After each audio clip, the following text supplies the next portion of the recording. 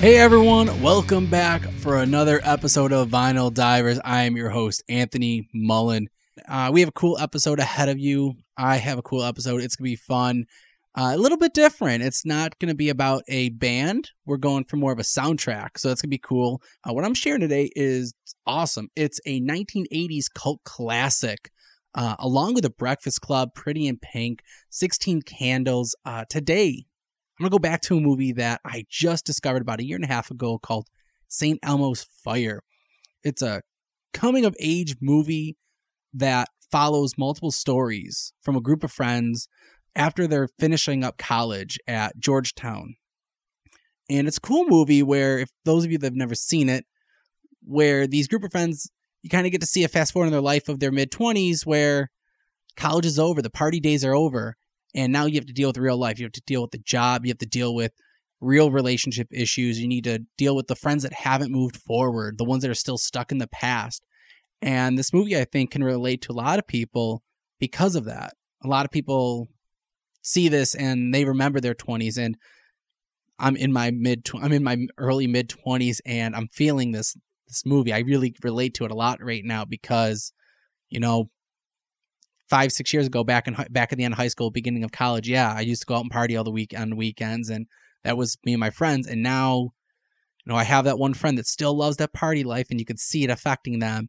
And I have the friends that they don't party at all now, and they're strict work. And I have a friend that's getting married, ones that are trying to get pregnant, and I see that. And this movie, St. Elmo's Fire, is kind of it's a good feel. It's one of those kind of like when you're sick and you want to eat some good food and you eat those comfort foods, because it makes you feel warm inside. You're just like, that's good. That was relaxing.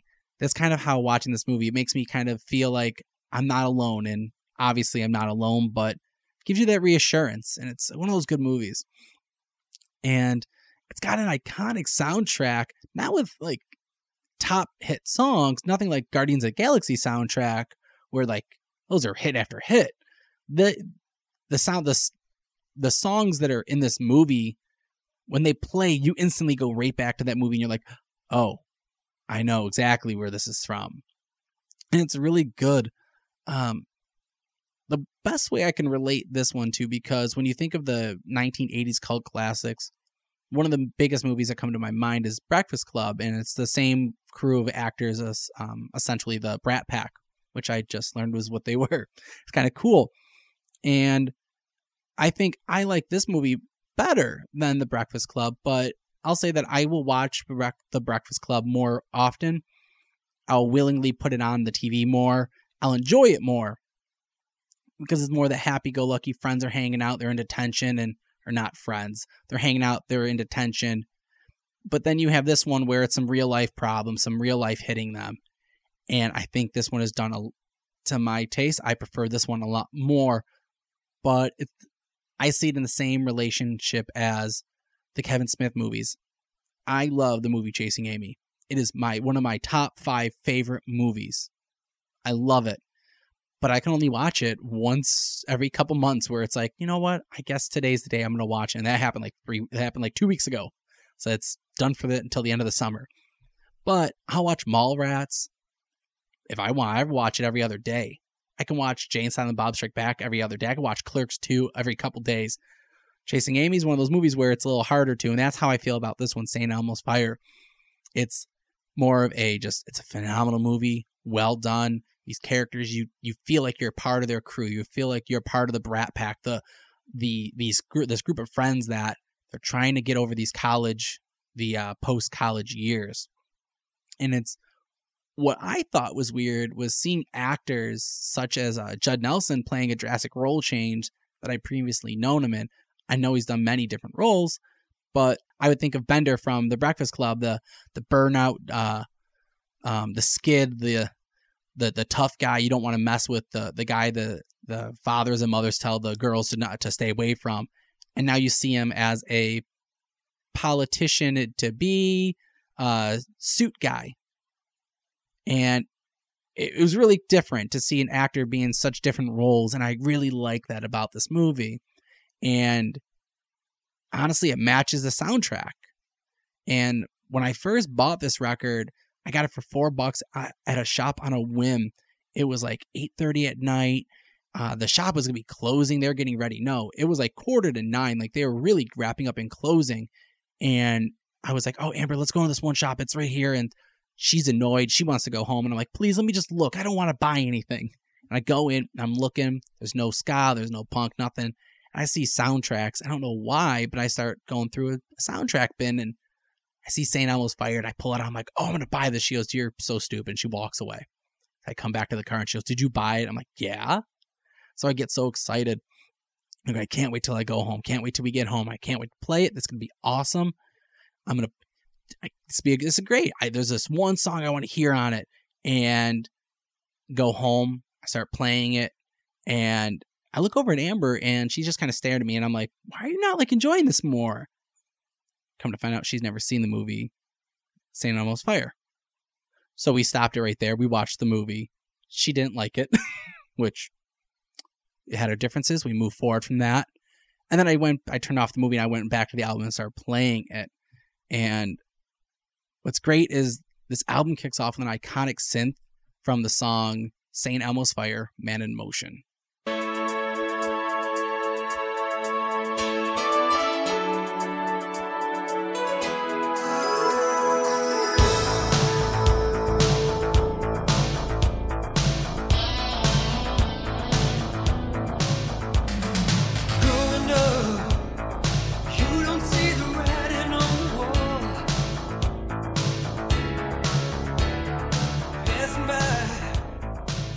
So, going into this album, I realized it's not like one band where I could start talking about the history of the band.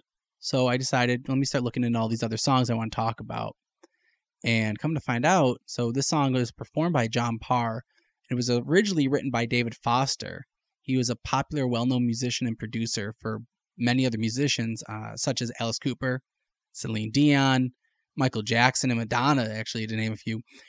And this song was originally written for a Canadian athlete named Rick Hansen. And it was written for him because Rick Hansen was a famous athlete who had, he was paralyzed and was in a wheelchair. And he was actually doing a world tour to raise awareness for spinal cord injuries. And it was called the Man in Motion Tour. This song is a single, hit the number 1 on the U.S. Billboard Hot 100 on September 7th, 1985. And as a worldwide hit, it was a number 1 as well. I really like this song. It had that drive. It gives me that. It's one of those songs I feel like it can sum up the feeling of the 80s. It's got a little bit of that popness to it. It's got that guitar. It's got that drum. You know, if you're in your 20s, you kind of got that motivation to keep going to work. It's got that drive feeling to it that you're working day in and day out, but there's still this fun to it. And when the horns come in later in the song, it kind of fits in because this whole movie takes place at the bar, St. Elmo's. And while they're there, the one character, Billy, will play the saxophone with his band, and it kind of meshes into it. So when the song plays and you kind of like fade into he was playing on stage, and it just fits really well, and it's meant to happen. Like it's a good song, and it's one of those iconic songs when I think of this album. This is the song that kind of one of them sticks to mind, and I really liked it. The album, it proceeds to play through some other great songs. You have Billy Squier, Shakedown. It's got this wicked funk bass line with this melodic guitar and this crunch to it. It really makes you think you were still in the 80s. That it's got that hard rock flow. It's not like 80s hair metal, but it was more of like if you took some 70s hard rock, put it in the 80s, popped it up a bit, and toned down the distortion. Tone it down from 11 a bit, and make it like radio friendly to like a general wider audience. And what I liked about the flow of this one is that it actually moves into the third song, which is John Elefante's, who, what I learned was from the rock band Kansas, Young and Innocent. What's really cool is that Billy Squier Shakedown, the beginning starts with like this wishing like snap sound, and then ends with it. So it kind of breaks the flow a bit, but the rock band Kansas, you could tell that the writer, John Elefante, he had this arena rock vibe going for it.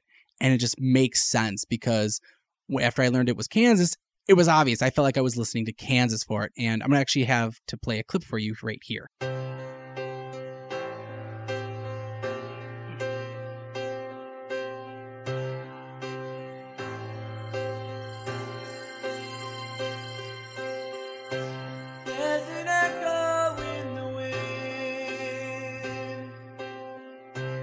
makes me wonder where I've been. All the years So I've left I really like this song because it's a great piano. It's got the horns. It's got the rock comes into it. Like I said, it makes you feel like you're listening to a Kansas song, and it's got that arena rock vibe. And this album kind of fluctuates between a techno, 80s techno pop to arena rock to some classic, just hard rock. And it sums up a great 80s. It sums up the 80s into it greatly.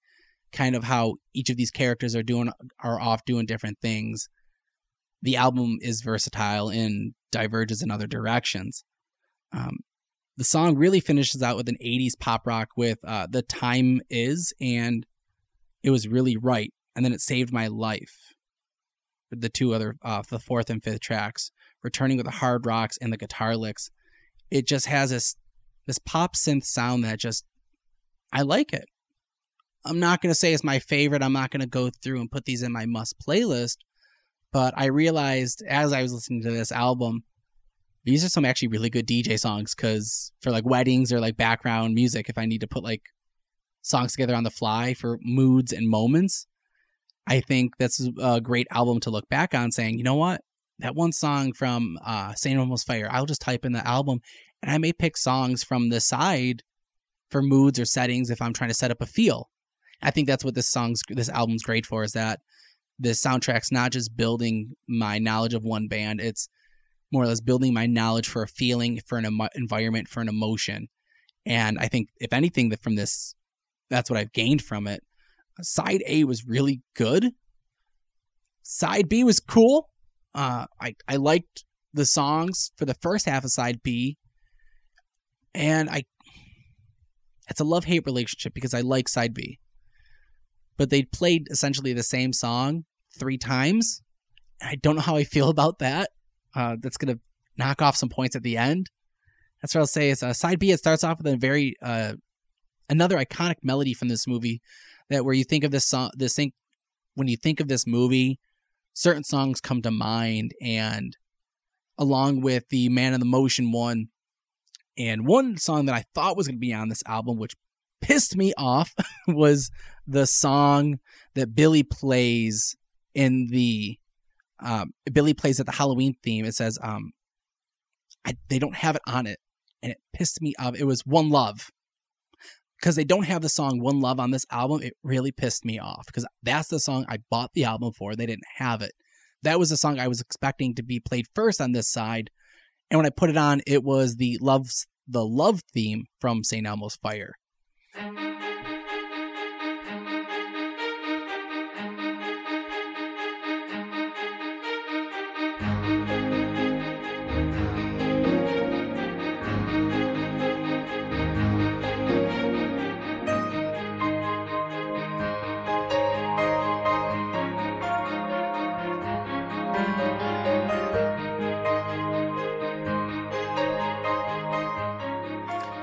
Like I said, when you hear that, what I think I really like about the song is that it brings you back to the moment of the movies where they're trying to move forward, they're trying to kind of speed up time, and stuff's happening in the background, and you can relate the feeling of life moving forward, and they're in their 20s, and that song, it's an instrumental and there's no lyrics to it yet. It's still fun to listen to. It's cool. It's got this rolling string section that I really like. I think that's what catches me with it, is this running strings of the dun dun dun dun dun dun keeps going throughout the whole song, and it's really catchy, and it's like, all right, you got me. And then you hear these like synth keys. I don't know if it's maybe the Rhodes playing, but it's just very, I don't say haphazardly or half-assed put in, but it's put in so nonchalantly, like it catches you off, and you're like, oh yeah, that does fit. That does fit in right. And then they have this little piano that kicks up, or not little piano, this little bass that kicks up here and there. And then this wicked killer sax lead. And this is where it threw me off. Is because when I heard this sax lead, I'm like, oh no, this is the song that I like. And then it's not. So it kind of was misleading in a bit.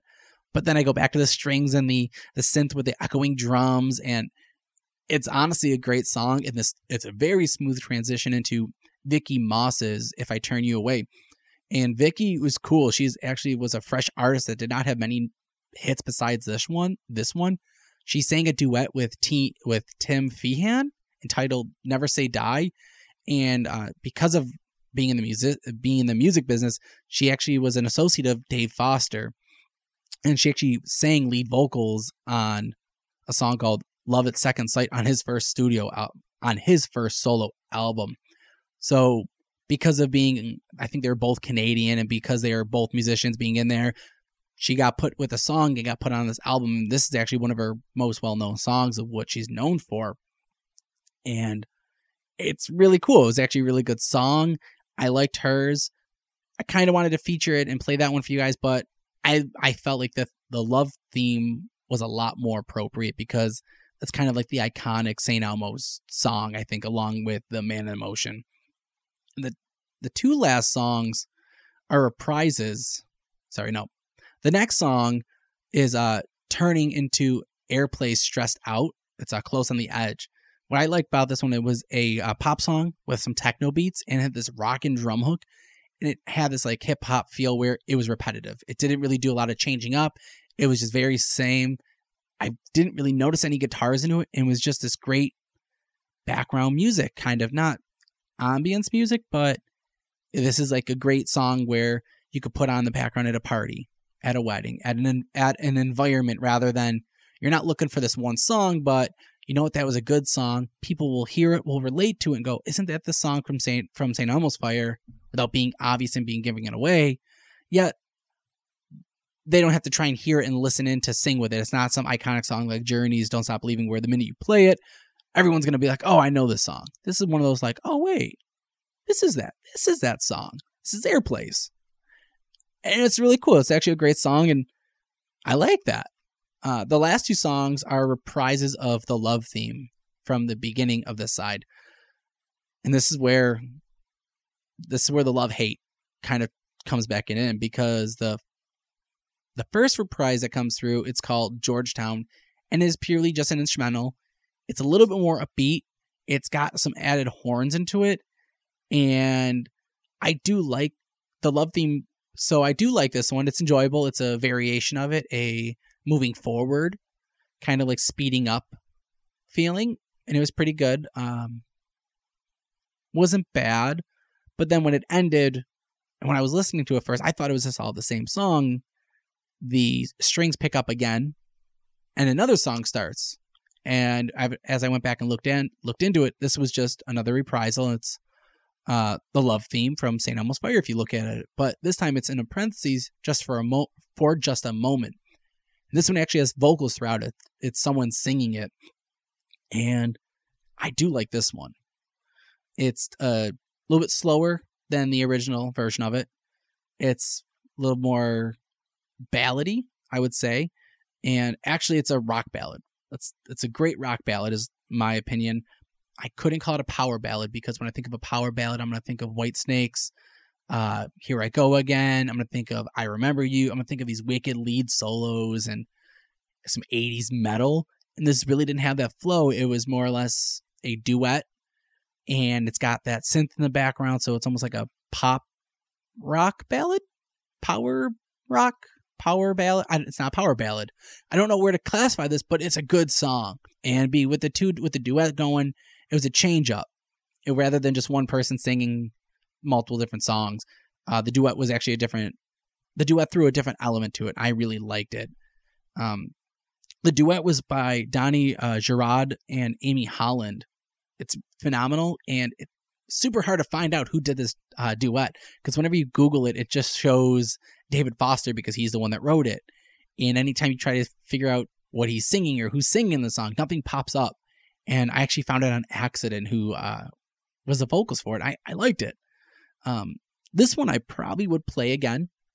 I think I would put on the album to hear this song. It wasn't bad. It was enjoyable. Like I said, I wouldn't go out of my way to listen to this one song, but if I'm cleaning the house and maybe I have people over, I'll put this album on.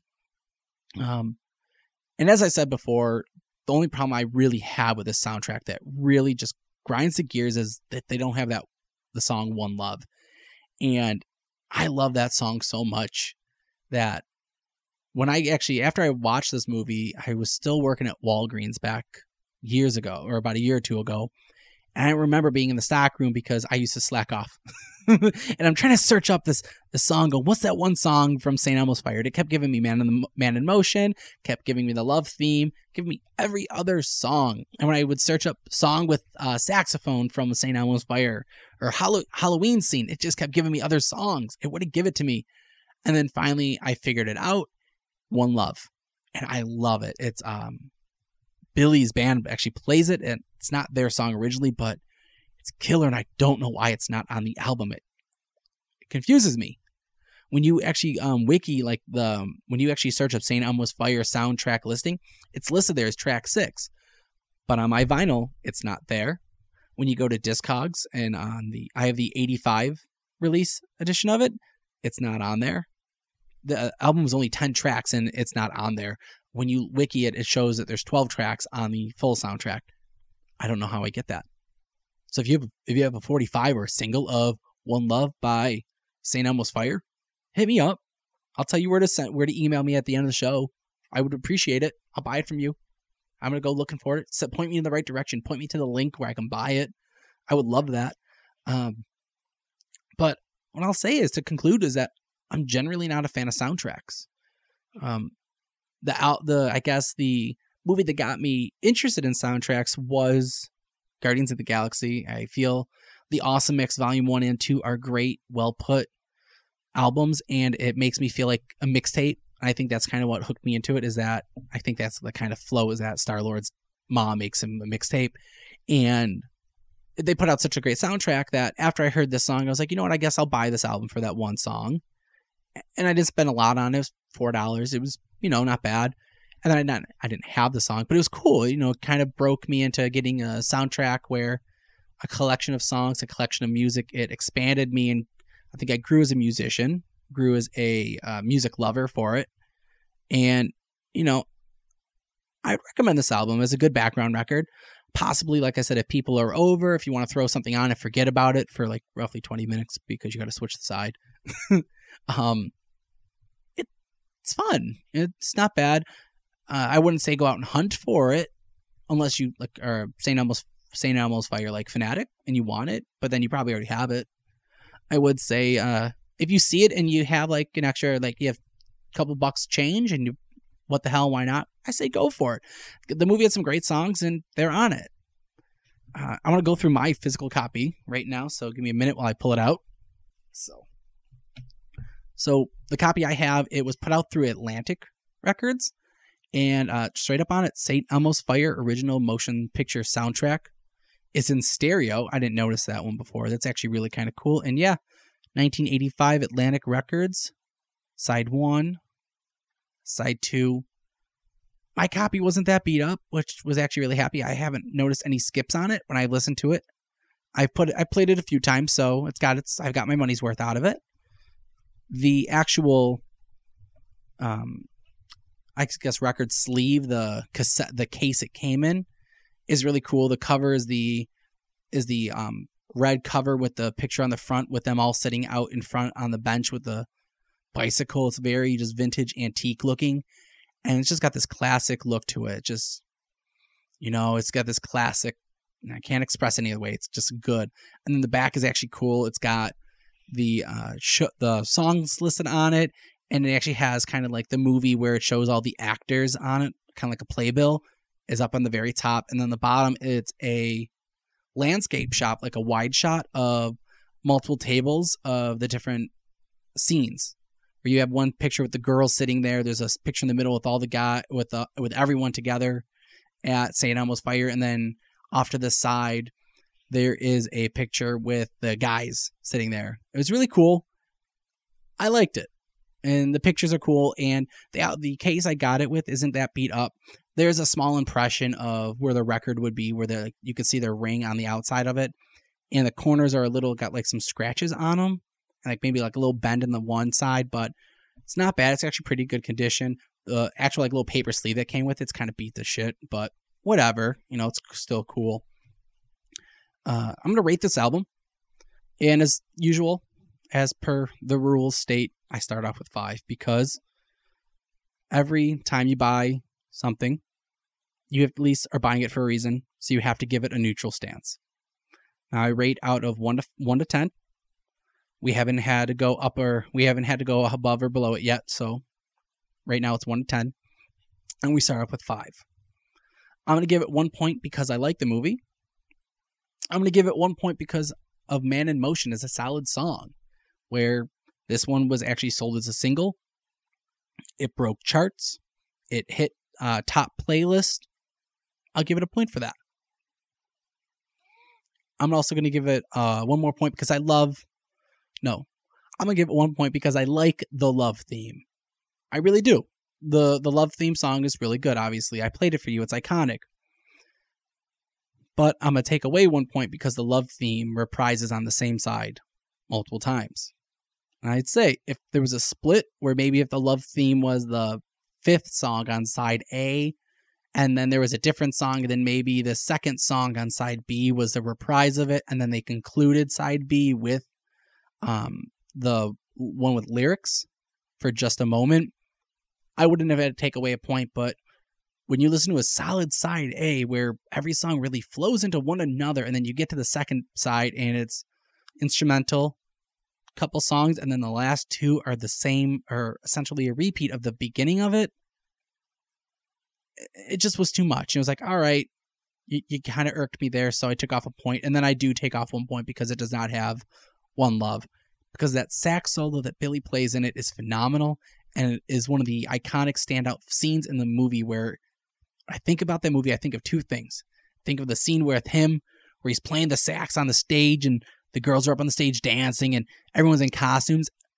And then I think of the scene or I just think of them all going, a booga booga booga, ha ha ha ha. I think of those 2 things, and they didn't have the one in the one song on it. So I took away a point.